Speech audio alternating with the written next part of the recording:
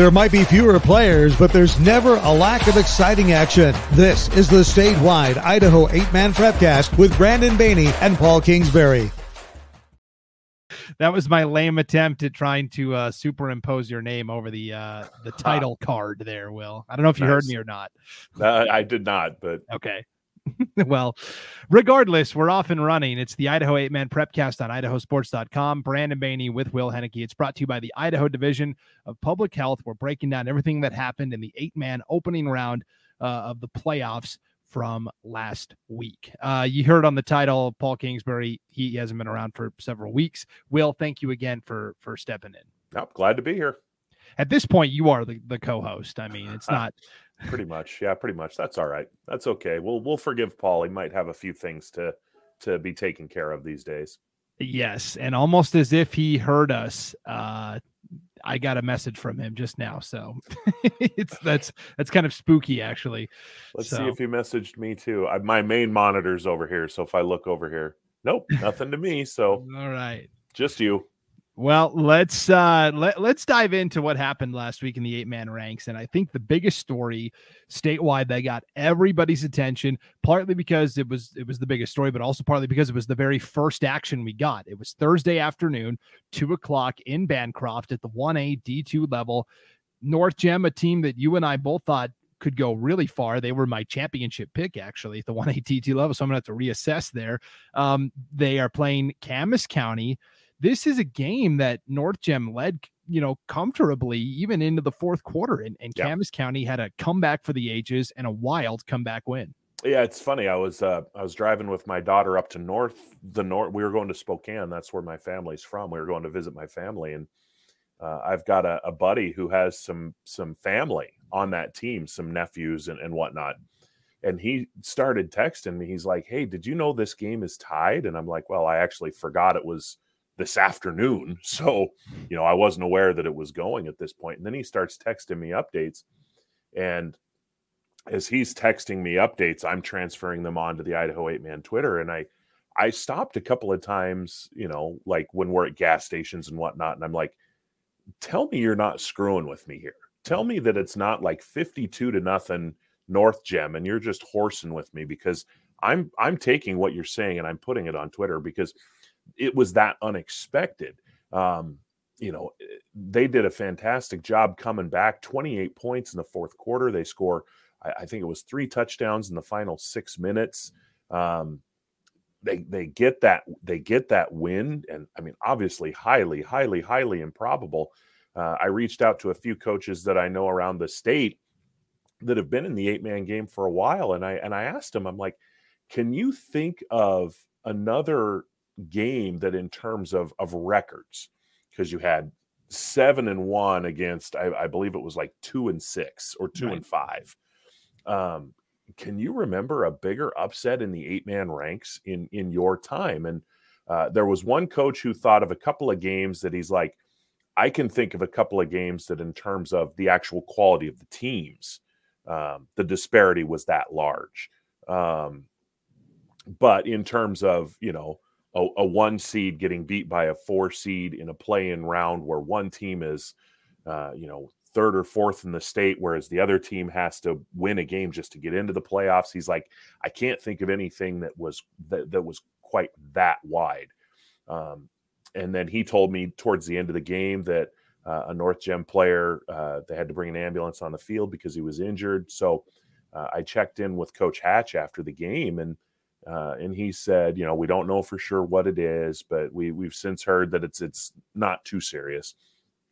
Apparently not too serious. I don't know that for a fact, but I've been told it's not too serious. Anyway, we got to talking about the game a little bit, and he said, I won't use it as an excuse because, I think my kids are good enough, but he's like, injuries were a factor. And if you read our previews at the beginning of the year on Idaho Sports, almost every 8-man coach in the state, when there's a question on the questionnaire that says X factor, what do they say? Health. Because when you've only got 15 kids on the roster, 18 kids on the roster, you lose a couple to injury. You lose a couple of two-way starters out of the 8 to injury.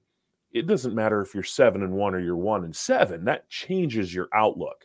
And he credited Camas, and he said they took advantage. We were a little bit beat up, and they were able to take advantage, and they beat us. Tip our hat to them. And then the next day on Twitter, Bridger Hatch, who played, he wasn't one of the injured players, 200 yards rushing, 3 touchdowns, another great game for Hatch, almost 2,000 yards rushing on the season. He said on Twitter, in response to a Camas County administrator who had tweeted something about no one thought we could win or something like that, Bridger Hatch responded to that administrator and said, nope, they deserved it. And so, I will give a lot of credit to North Gem. That had to have stung. Because I'm with you. That was a team that I thought was going to compete for a state championship. And when healthy, I think they would. However, they didn't roll that excuse out. In fact, they owned it. They just said, hey, Camas County deserved it. And, that's to me, that's a pretty big hat tip to the Cowboys, because it would have been really easy for them to just say, oh, well, this kid was hurt and this kid was hurt. And if we would have had our guys, but they didn't hide behind that. They just said, hey, the players on the field, North Gem deserved to win.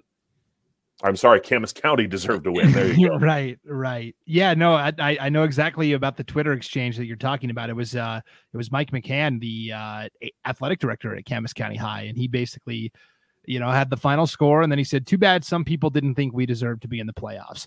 I will admit, I was one of those people, and clearly I was wrong, because this is what we talked about, right? Just the opportunity to come in and compete. You never know what's going to happen, right? Mm-hmm. Well, I think it's one of those, and we've had this conversation on this program a couple of times, the pre-seeding versus picking the best teams. If we were picking the 12 best teams, I don't think Camas County makes that field. But in a pre-seeding thing where District 4 gets 4 teams in, they were the 4th best team. So in that context, within the seeding system that was chosen and approved by the athletic directors and by the IHSAA, they absolutely deserve to be in. In a different format, maybe they don't make it, but that's, ifs and nuts were candies, and ifs and buts were candies and nuts. I'm screwing up everything this morning. Yeah.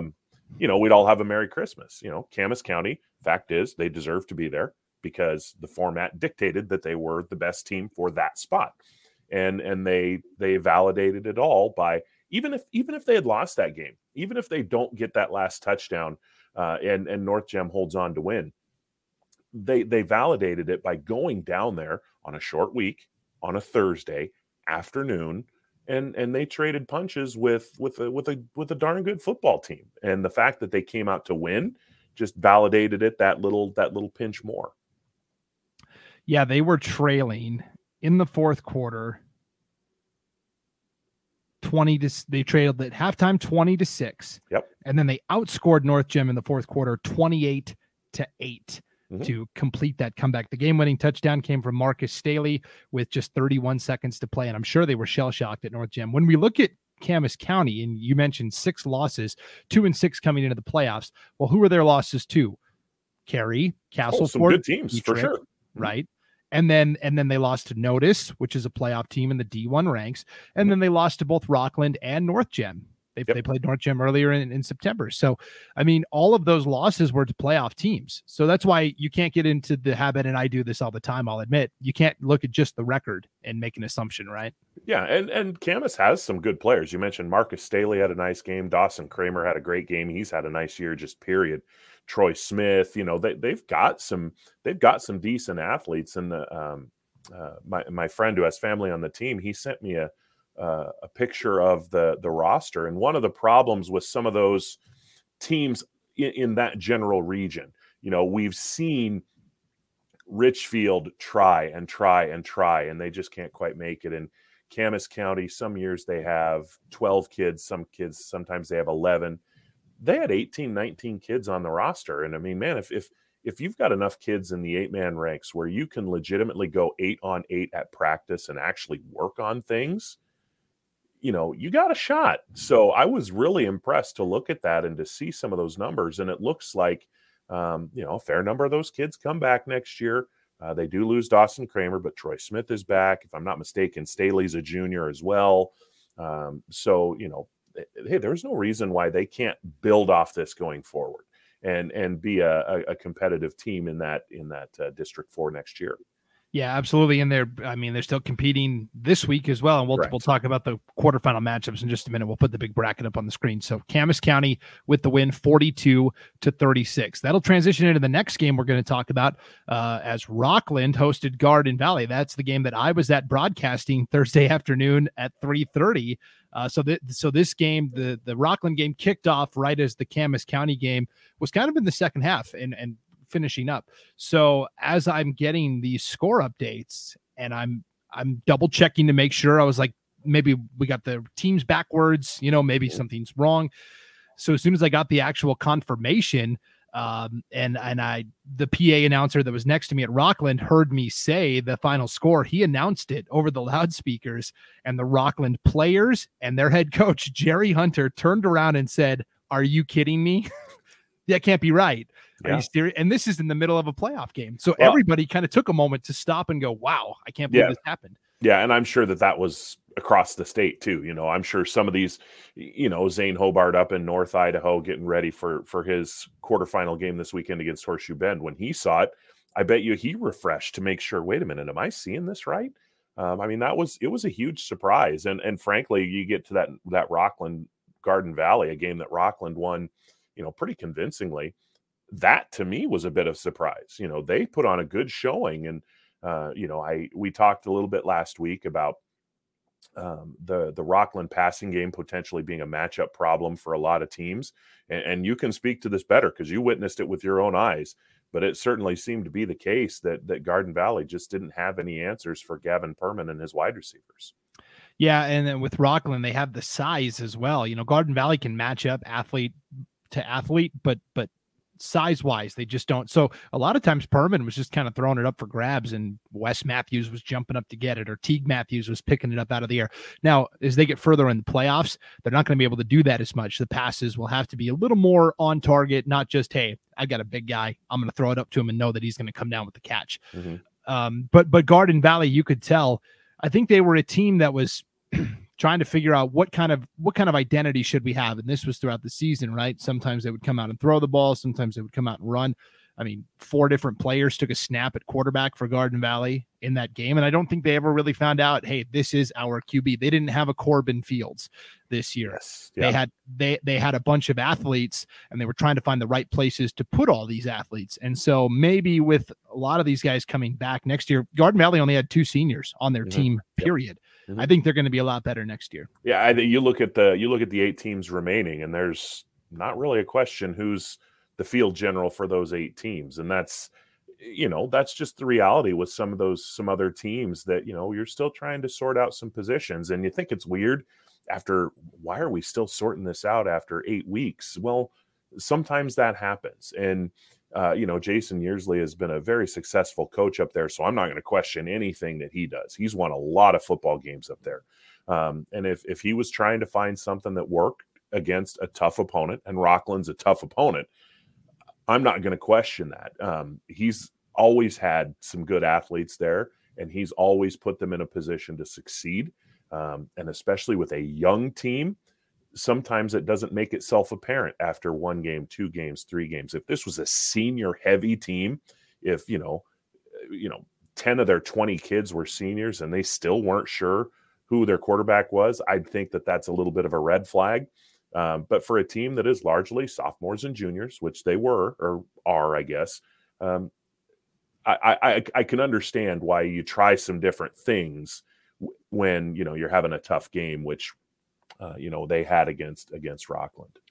Yeah, they got some turnovers on defense that kind of kept them in it in the first half, but then they just weren't able to cash in on those opportunities offensively as they fall 46-6. So Rockland 6-3 moving on to the quarterfinals. The other 2 first-round matchups that we saw, the other 3 involved the top 3 teams from District 4, right? You had Cary defeat Timberline 54-6, Castleford shut out Water Springs 70-0, and Dietrich defeat Council 60-38. Maybe the coaches knew what they were doing when they said, yeah, District 4 is going to get 4 teams into the playoffs this year, and the top 3 are all going to get home games. It certainly looks like that that league was better, even down to the third and fourth place teams, than a lot of the other leagues. Yeah, none of the winners surprised me. The spread of a couple of them surprised me. Castleford 70-0 over Water Springs. That surprises me a bit, and not because I don't think Castleford is that good. I think Water Springs is a little better than that, especially with Drew Plocker, one of the better playmakers in all of Division II. For him to get shut down and for them to be held off the scoreboard, that's a heck of a job by the Castleford defense. Let's call a spade a spade. That's a really good job by the Castleford defense. And that Dietrich Council game, I think we talked about last week that we felt like that was a little bit of a toss-up game. And in 8-man ranks, a 20-point game is by no means a slaughter or anything like that, but it's a comfortable win. And I'll say this, I think that so many people all year have been talking about Cary and Castleford.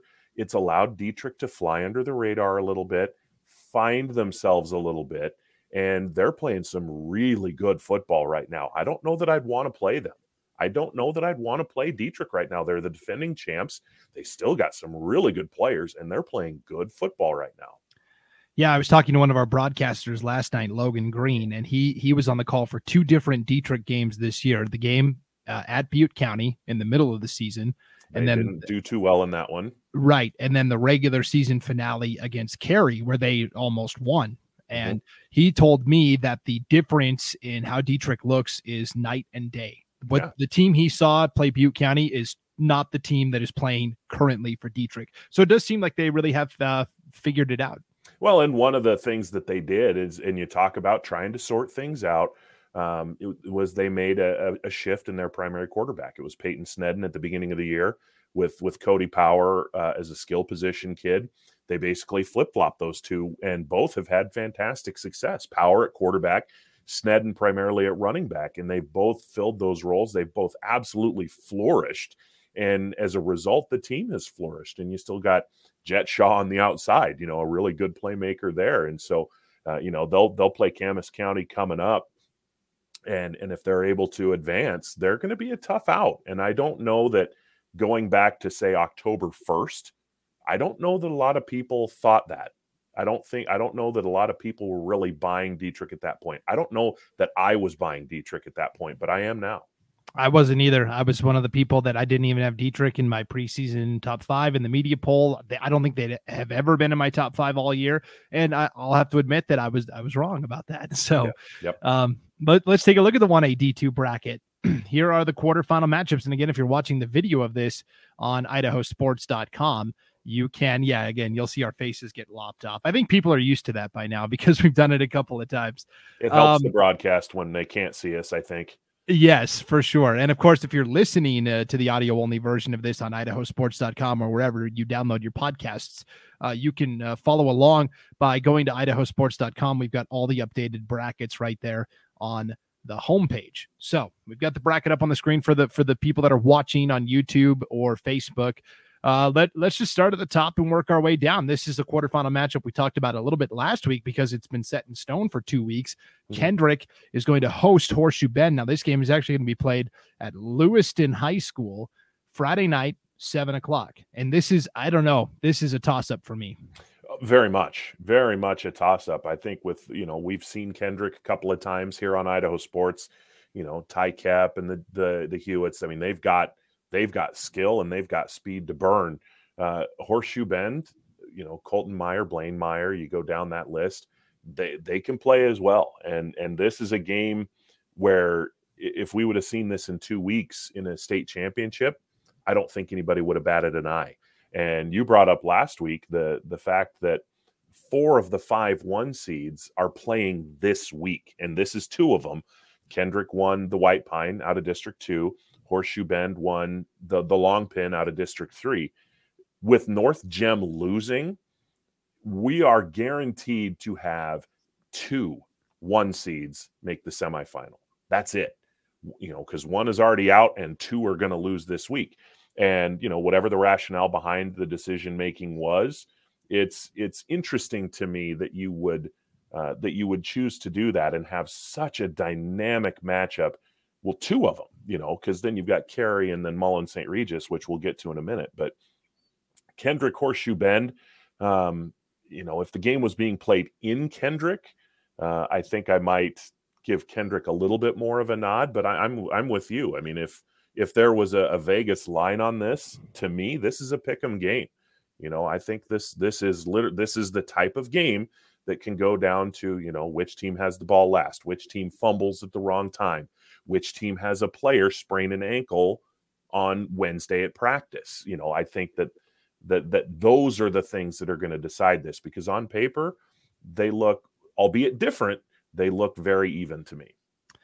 Horseshoe Bend has a good line, right? They have such size and talent on the offensive and defensive lines. It'll be interesting to see how Kendrick's speed matches up with that size. I think I'm leaning Kendrick in this game, not for any reason other than I think Kendrick's good, and they've been number 2 in my media poll pretty consistently this season. So, for lack of a better option, here's the other interesting thing. Horseshoe Bend and Kendrick were both expecting to go on deep runs last year, and both teams kind of got tripped up before they could cross that finish line. I know Horseshoe Bend especially. And so for one of these teams, the same thing, unfortunately, is going to happen again this year. It's too bad. Kendrick, they were a very young team last year. They're a very young team this year. I think they've only got 1 or 2 seniors on the roster. And you got Ty Kep, the quarterback there, who was really good as a freshman. I think he's an all-state caliber player as a sophomore, and Zane Hobart has him, for two more years, as long as he's able to, knock on wood, stay healthy. He's a really good player. He's a two-way threat. He can beat you with his arms or his feet. Colton Meyer at Horseshoe Bend is the same way. This is a matchup of 2 of the more dynamic quarterbacks in the 1A Division II ranks. And like you said, we're seeing it in the quarterfinals, not in the semifinals, not in the championship. We're seeing it in the quarterfinals. And whichever team comes out of this, you want to talk about getting a really stern test. You don't get many tests bigger than this. Yeah, I understand with 5 districts, not every team can host a quarterfinal game, right? Somebody's going to have to go on the road. Right. But shouldn't 4 of the 5 get a home game against somebody else for winning their district? I think you can certainly make that argument. I think that, you want to reward the teams that have the best regular seasons. And, we can sit here and argue. And I had some Twitter conversations over the past week with people who are like, well, this team's just average. Who did they beat? Well, that is the exact logic that was used against the Boise State football team for years, is that, who did, Wyoming, Air Force, Colorado State, who did they beat? So, we don't know how good some of these teams are. What we have to do is we have to grade them on the body of work that they're presented.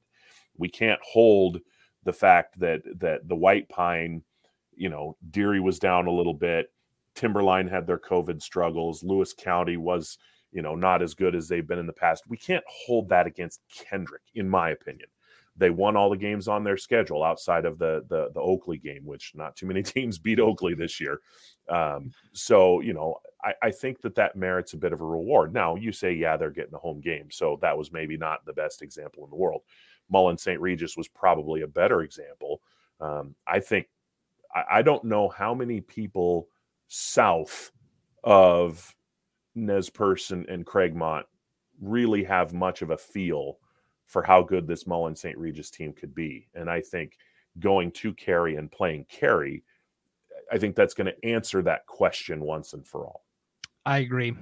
That's on the bottom half of the bracket. So let's quickly talk about the other matchup that we see at the top. So Horseshoe Bend taking on Kendrick, and then the winner of that will play the winner of Rockland at Castleford. This will be Friday night, 7:00 in Castleford. I think actually this is an intriguing matchup as well. I would lean Castleford, but if it's a nice day weather-wise, I think Rockland can hang with anybody.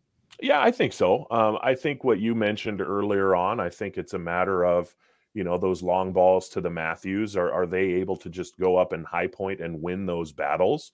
Or can the Castleford defensive backs, make it tough? Can they contest those balls? They don't even have to intercept them. Just don't let Rockland catch the ball. If Perman has time to throw and he's able to hit some of those deep throws to Teague Matthews and Wes Matthews, I absolutely think they can play in this game and they have a chance to win it. However, we've seen the Castleford defense a few times. It's a pretty good group of athletes over there. And if they're able to contest those throws, if they're able to take away what Rockland does so well, I think it's a game that Castleford probably wins. Yeah, and on the flip side, Rockland's defensive line really made it tough for Garden Valley. Garden Valley wanted to line up and run the football for the most part, and Rockland shut that down pretty well. So it'll be interesting to see how Castleford's rushing attack does against this Rockland, linebacking and defensive line unit. But I'm with you. I kind of lean Castleford in this one, but we'll have to see. Yes, yeah, it's one of those ones where the weather could be a factor, and I haven't looked at the forecast, but if it's if it winds up being rainy, cold, windy, insert any of those here, I think that works against Rockland and for Castleford a little bit.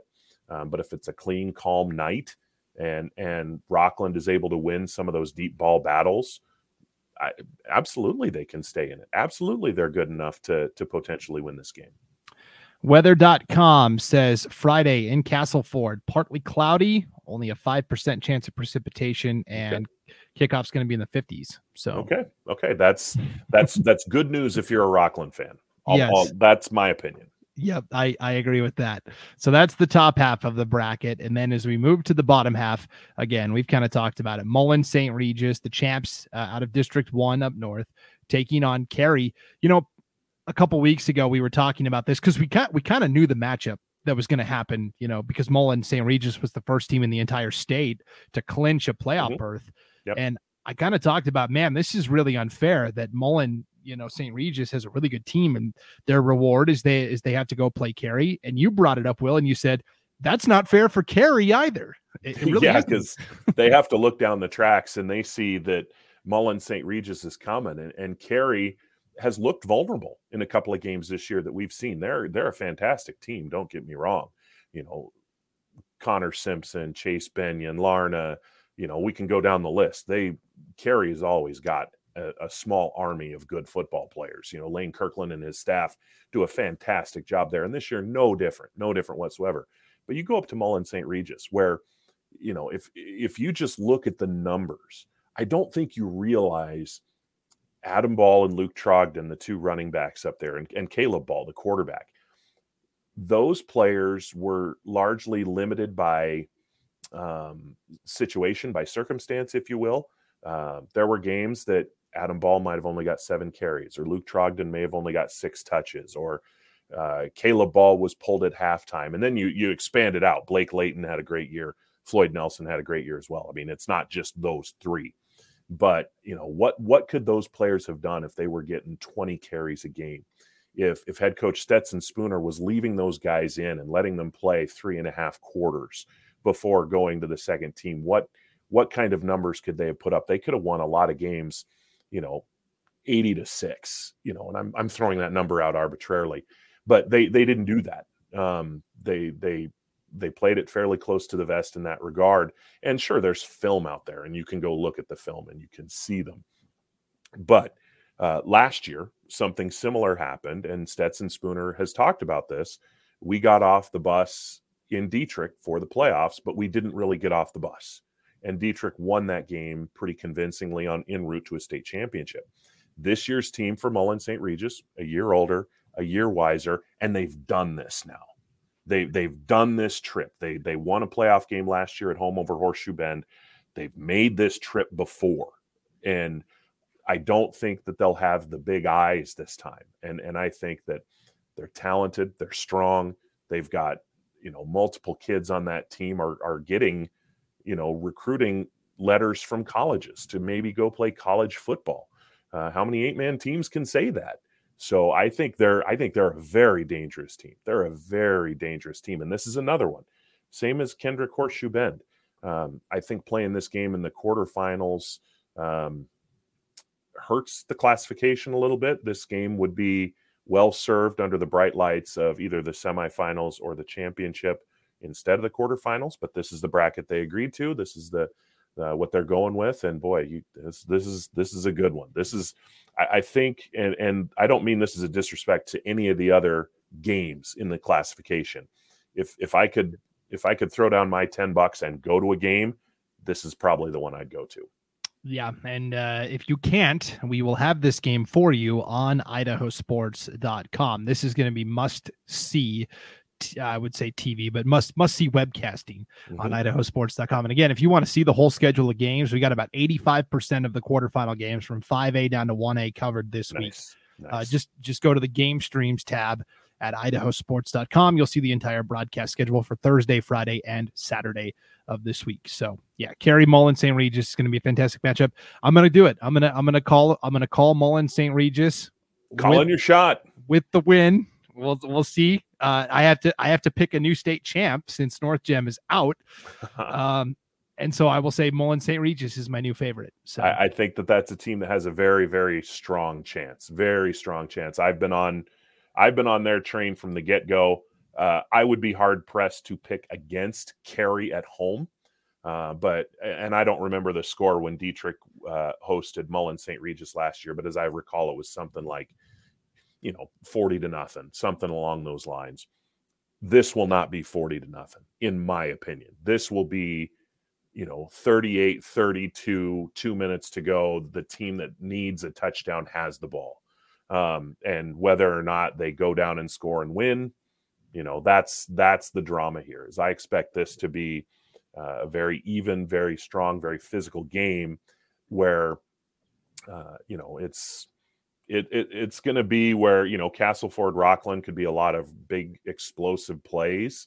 This could be much more of a grinded out, between the guards, up the middle, who tackles better, who plays good assignment football and makes tackles. That might be the deciding factor in this one. Yeah. So last year, Dietrich defeated Mullen 64-0. Kind of an eye opener, like you said, for Coach Spooner. Okay, so the final matchup, speaking of Dietrich, it is a rematch, two conference rivals going at it. Dietrich will host Camas County. This game will take place Friday night at 6:00 in Dietrich. For Camas County, I don't rule anything out now, but I will say that I think Dietrich is a favorite and probably a heavy favorite just based upon how things went in the regular season. And beyond that, if nothing else, they have Dietrich's full attention. They know that Camas County just went to Bancroft and beat North Gem. So any chance that the Blue Devils were going to overlook the Mushers is now gone. And I'm with you. This is going to be the second straight tall order for Camas County. I think we've learned that, we can't write them off. They can come in and surprise some folks for sure. But this for the second straight week, if you're making me choose, I'm picking against Camas County, but with the full caveat in there, they put egg on everybody's face once before, and there's absolutely no rule that says they can't do it again. It's a good thing I like eggs. So my final four officially, I'll put it on the record. I've got Kendrick, Castleford, Mullen St. Regis, and Dietrich. That's what I think. Hard to argue against it. It's, we can sit here and we can get into the minutia of just about any one of these matchups, but I could argue, Horseshoe Bend, Rockland, Carey, and Camas County. That's the fun of the quarterfinals, right? Is you're supposed to be down to your 8 best squads, and the proof is in the pudding. I think we've got 8 pretty good teams still playing. Absolutely. And if you thought the 1A D2 landscape was crowded, just wait till you see what's on tap in the 1A D1 ranks, because that thing is wide open as well. Yes. We'll break down the 1A D1 action right after this break. You are watching/listening to the Idaho 8-Man Prepcast on idahosports.com, brought to you by the Idaho Division of Public Health. We'll be right back. It's time to start planning for back to school. That's why I got my kids vaccinated for COVID-19. Kids 12 and older can get vaccinated. The vaccines have been researched and tested. They're safe and they work. And I hope everyone will choose to get vaccinated too. Welcome back to the Idaho 8-Man Prepcast, idahosports.com. Brandon Bating with Will Henneke. As we move on to the 1A D1 ranks, we can kind of just summarize the first round games because none of them were particularly close. And then we can kind of just dive into the quarterfinal matchup. So I'll just kind of recap each game and you give me a quick thought or two, something that stood out. Does that sound okay, Will? Yeah, sounds good. Okay, so we had, and I'll put up the bracket so you can see it here. We had at the top Oakley, the top at large team defeats Wallace 64-8. Wallace had to travel after playing that Kansas City tiebreaker on Monday, and Oakley, shows why they're one of the top teams in the state. I was talking to somebody from Oakley after that game, and they said, look, we think that Wallace team has a chance to go compete in Division II next year. They and Lakeland are both, Lakeside, I'm sorry, are both dropping down to Division II next year. But, this was just a depth and a strength thing. Oakley was the better team, and, they did what they needed to do, and they got the job done. But they were very respectful that Wallace went down there and competed, and they were very complimentary of that minor program and what they can do at the 1A D2 level next year. I do. I think that's going to be a fun conference with Clark Fork and Wallace and Lakeside and Mullen St. Regis and Kootenai. Completely agree. All right, the next matchup, this was a rematch of a District 2 battle, White Pine League. Lapway defeats Clearwater Valley 58-6. The Year Out brothers balled out. Titus Year Out, 3 touchdowns to his brother Elias Year Out, and then Elias had 2 touchdowns on the ground, and Titus scored a rushing touchdown as well. So Lapway looking good. The win didn't surprise me for Lapway. The Gap did. And Clearwater Valley was a team that, they fought their way into the playoffs and they deserve to be there. But I think that they feel like we let a little bit of a season get away here. They could have, they had the potential to do a little bit better than they did. For Lapway, I think that they're one of those teams that as long as they're playing on clean, they're so athletic and they're so fast and they've got so much skill that as long as you take the outside factors out of it, as long as there's a good playing surface and there's no wind and there's no rain, they're right there with the top 4. They are right there with the top 4. We know their run and gun style in basketball. It's really transferred over to the football field this year. It's been a lot of fun to watch. Mm-hmm. The third matchup, Potlatch defeats Grace 46-8. I picked Potlatch to win. I'm kind of like you. The spread surprised me a little bit. Tyler Howard, 172 yards and 3 touchdowns on the ground for Potlatch, and he also hauled in a 35-yard touchdown pass from Tyson Tucker. So Potlatch looks good. And they're one of the, and you ask around the White Pine, they're one of the better coached programs in 8-man football with Ryan Ball and his staff. This was a team that a few years ago, they didn't know if they were going to have a team. And then Ryan Ball stepped in to be the coach, and they, I think, immediately went something like 3-5, 4-4, and they've just kind of continued that upward trajectory. And with Tyler Howard, they've got a bell cow running back that they can hand the ball to 25 times. If they, when they are able to control the ball and run the football, they're a tough team to handle. Yeah, so Potlatch looked strong. Grace, I thought they would keep it a little closer, but they had to travel to New Plymouth to play that game, but so did Potlatch. The final game, Genesee over Murtaugh, 62-36, and Cy Wareham earned one of your Idaho 8-man 3-stars for the week. He had 9 catches, 202 yards, 2 touchdowns, and then on defense, 11 tackles and a 65-yard interception return for a touchdown as well. So Genesee, this was the closest game of the first round, and again, wasn't that close. Yeah, and Cy Wareham and Jack Johnson have been 2 of the most versatile players in the 1A Division I ranks this year as far as big numbers on offense and defense. And they've also got Angus Jordan in there, a really good athlete. And Jordan and Wareham have kind of switched a little bit off and on at quarterback, depending on situations. Genesee's a good club. Justin Podravsky, the head coach there, has done a really nice job with that team. I believe they're 7-2 now after the win over Murtaugh. Not an accident. It's very, very legit. Murtaugh, in talking to a couple of coaches over the weekend, a lot of people have pointed at them and said, okay, that was a young team. This was the kind to get your feet wet and go in there and really prime yourself for maybe making a little bit of a run next year down in District 4. So the Red Devils, Junior Benitez is a nice player. Cesar Alberto, a good player. They've got some talent there. And now next year is the year that maybe they are able to step forward and punch through. All right. And Todd Jensen is a great coach at Murtaugh as well. So Yeah, Genesee, this team, again, I keep drawing parallels to the state championship baseball team that won the baseball title this past spring. I was at the 1A state baseball tournament, and kind of the same deal. Genesee came in with not a ton of fanfare. They finished middle of the pack in the White Pine League in the regular season, and it's all the same players: Cy Wareham, Teak Wareham, Jack Johnson. And they kind of just, when it came to crunch time, delivered, and it's a lot of the same athletes. They just have that winning mentality at Genesee, so... What was that music? Was that just on my end? Yeah, that must have been yours. I didn't hear anything. I just had some sweet music just suddenly randomly play on my computer. Trying to find out what it was. It was like a little musical interlude or something. Oh, interesting. Okay. Yeah, I mean, I think that they deserve to be in the top 8. I think they're one of the best 8 teams. I think that they draw a very tough opening assignment, or shall we say quarterfinal assignment, having to go to Oakley, who I think is very good, especially defensively.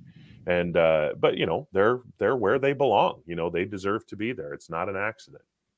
Yeah, so if we look to the bracket, the quarterfinal round, you'll see of the 8 teams that are playing, 4 are from the White Pine League. Jason Hansen, who broadcasts games up north for us on the Palouse, he always calls the White Pine League the SEC of 8-man football. And yeah, historically, I think that's fair. And you look at those 4, like, there's one in, well, there's, let's see, I guess 3, Genesee, Lapwai Prairie playing each other.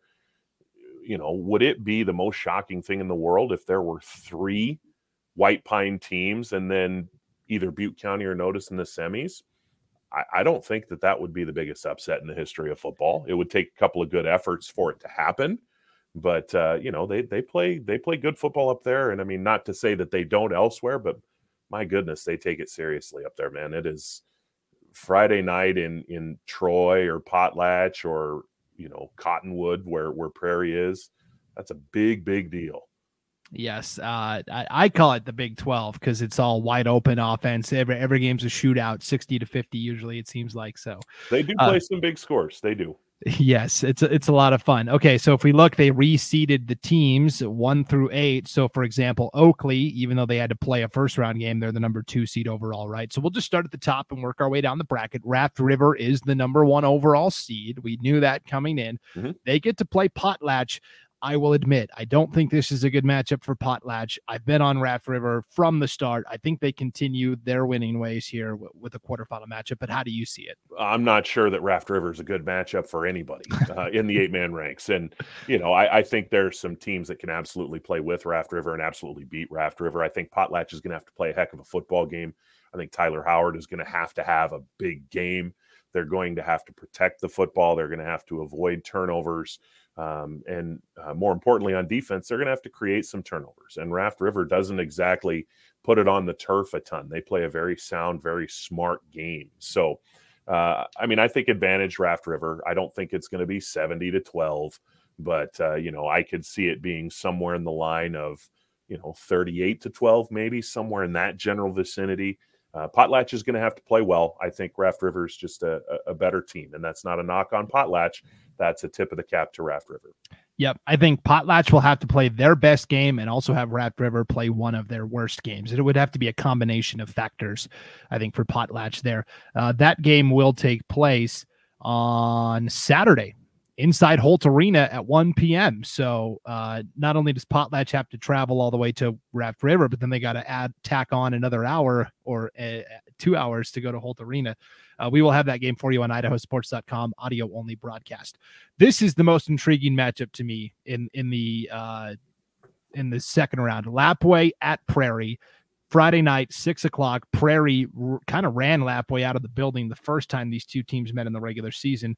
Does anything change for Lapwai here? Like I said before, I think as long as there's no wind, there's no rain, there's no inclement weather, I think they can handle cold. You live in the Panhandle, you're kind of used to not, tropical temperatures. I think that as long as there are no extenuating circumstances that are out of the Wildcats' control, I don't think they have any reason to be scared of Prairie per se. But I also don't think the outcome the first time around was an accident. I think Prairie's outstanding football team, and they can get it done on both sides of the football. They have big play potential. They don't need to throw it a little bit, but they can hit some home runs if you lose your assignment on defense. So I think the key for Lapway is just play a good, clean, disciplined game. Don't turn it over. Don't commit bad penalties. Play sound assignment football. If they do that, margin's definitely going to shrink down. It's not going to be 62-26 or whatever it was last time around. But at the end of the day, I think Prairie's a little bit better football team, and I would expect them to advance. I do also like Prairie in this matchup, and for Prairie, they've got a little bit of a chip on their shoulder. They're a pretty motivated bunch if you talk to them up north, because they went 8-0 in the regular season, and they only got the 4 seed. I know they're not happy with that and perplexed as to how that happened, and I think that's a big motivator for Prairie. I think so too. And you go back to last year where they were basically a bobbled snap away from being in the state championship game. So there's 2 chips, whether there's one on each shoulder, there's, they're getting weighed down on one side or the other, but the 4 seed is a very real thing up in North Idaho, in Cottonwood. People trying to understand, one person close to the Prairie program said, for the life of us, we cannot figure out what we have to do to move up. Because, you look at it this way, and we're looking kind of revisionist history when we look at it like this. There are 4 White Pine teams still playing football, and the top one is ranked number 4. Yeah, you've got 4, 5, 7, 8. So, I mean, I understand their confusion. I think a lot of people are confused, and I think you're right. I think that's a big motivator for them, and I think a potential semifinal matchup, Prairie Raft River, that's about as good as it gets in 8-man football if it happens. Lapway and Potlatch have something to say about that, and undoubtedly will, because I think that Lapway might have a little bit of chip on their shoulder too, because A, they lost to Prairie the first time around, and B, I think a lot of people have been saying for a while, probably us included to be fair, that it's Raft River, Prairie, Oakley, Butte County, and then everybody else. And Lapway's like, hang on, wait a minute. Don't forget about us. They're a good football team. So I think that there's chips on both sides. But like I said, I think Prairie is a little bit deeper and a little bit better. But that's by no means a disparaging comment on Lapway, who I think is a tremendous football team. Yeah, I think the theme will continue along those lines as we go to the bottom of the bracket now. Number 7, Genesee, taking on number 2, Oakley. This game will take place in Oakley Friday night, 6:00. This is another game we'll have on idahosports.com. And again, this is not to say Genesee is not a good team. They are, but Oakley is a great team, and I like the Hornets here. Yeah, I do as well. I think Genesee's going to have to make some big plays on offense, and we detailed earlier, I think they've got the players to do it. But not many teams have had much success against Oakley's defense, and that's not an accident. You don't play 8-9 games where you basically stifle outside of one half at the beginning of the year against Lapway. You basically defensively stifled everyone, and that includes Raft River. And I know Raft River won that game, but they weren't exactly chewing up the field left and right against Oakley's defense. Genesee is going to have to kind of break that mold.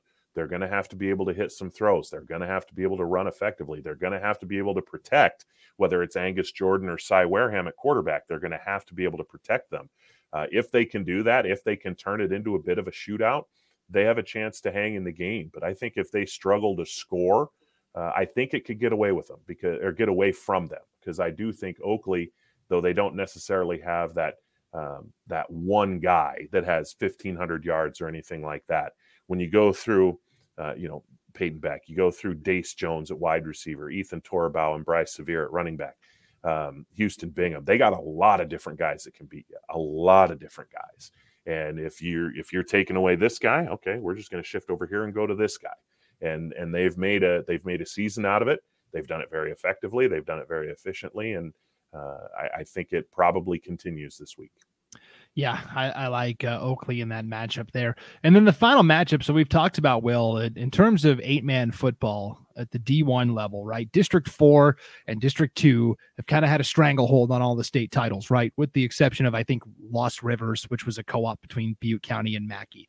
So for those teams in District 3 and District 5 and 6, they're trying to break through and say, hey, we've got good teams as well. Well, this is essentially a knockout game at the bottom here. Notice the 6 seed taking on Butte County, the 3 seed. Each of these are respective district champions, trying to prove that, hey, we can compete with the White Pine League and District 4 as well.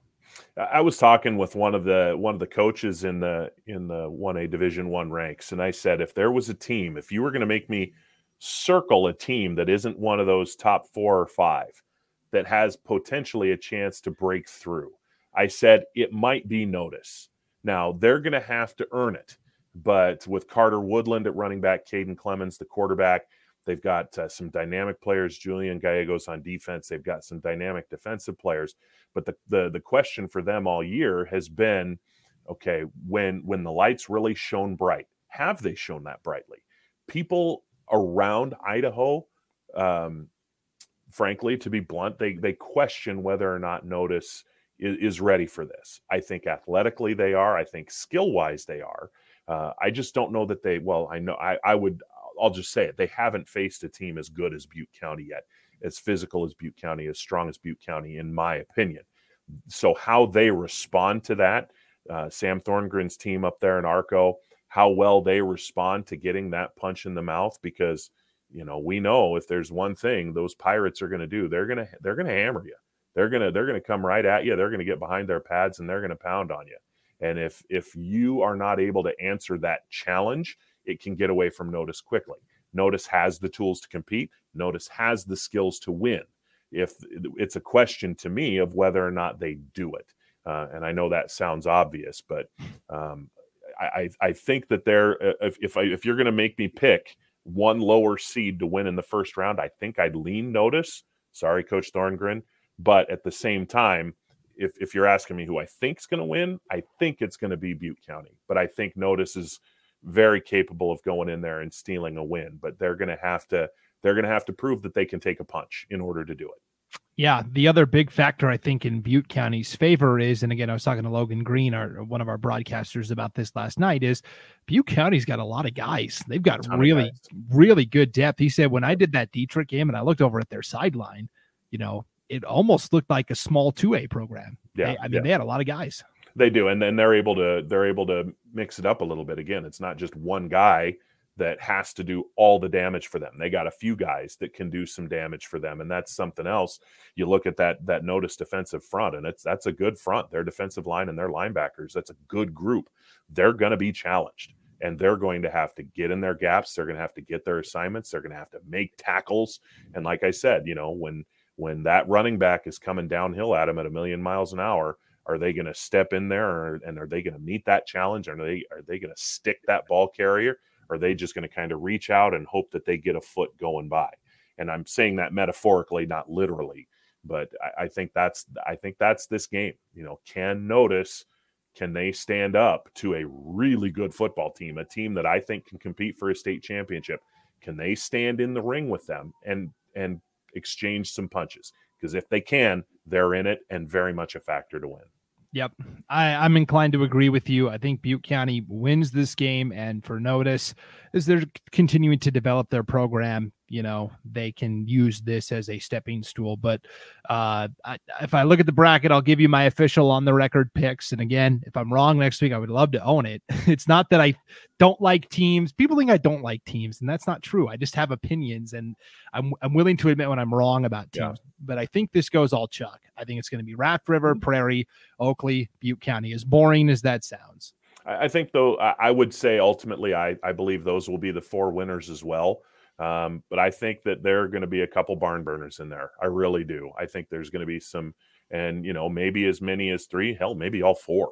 I think there's going to be some great football played there. But at the end of the day, those top 4 teams, so Raft River, Prairie, Oakley, Butte County, would be the 4 that I would expect to come out on top. Yep. Okay. Well, that does it for our quarterfinal previews of all the 8-man action. And again, if you want to see if your favorite team is going to be on idahosports.com, just click on the game streams tab on the homepage at idahosports.com. You'll see the whole broadcast schedule for the weekend. Will, this is very exciting stuff. There's a lot of good matchups on it. I can't wait to break it all down again next week. Yeah, it's going to be fun. I wonder if Paul will be here. Yeah. I'll call Chalk on that and say no. So Paul kind of got ran out by some of the he had some very hot takes early on this year, and he kind of crumbled under the pressure, I think, of fan bases reaching out to start calling him Clickbait. Yeah. So Clickbait Kingsbury. That sounds good. That really flows, really pops. So nice. Clickbait Kingsbury. I'm going to go with it. I don't know if it'll stick, but I'm going to go with it. You know what? That's the title of the episode too, when I upload this later. Clickbait Kingsbury. Nice. Very good. Very good. All right. Well, thanks for tuning in to the Idaho 8-Man Prepcast, brought to you by the Idaho Division of Public Health. For Will Henneke, I'm Brandon Baney. We'll see you back here next time on idahosports.com.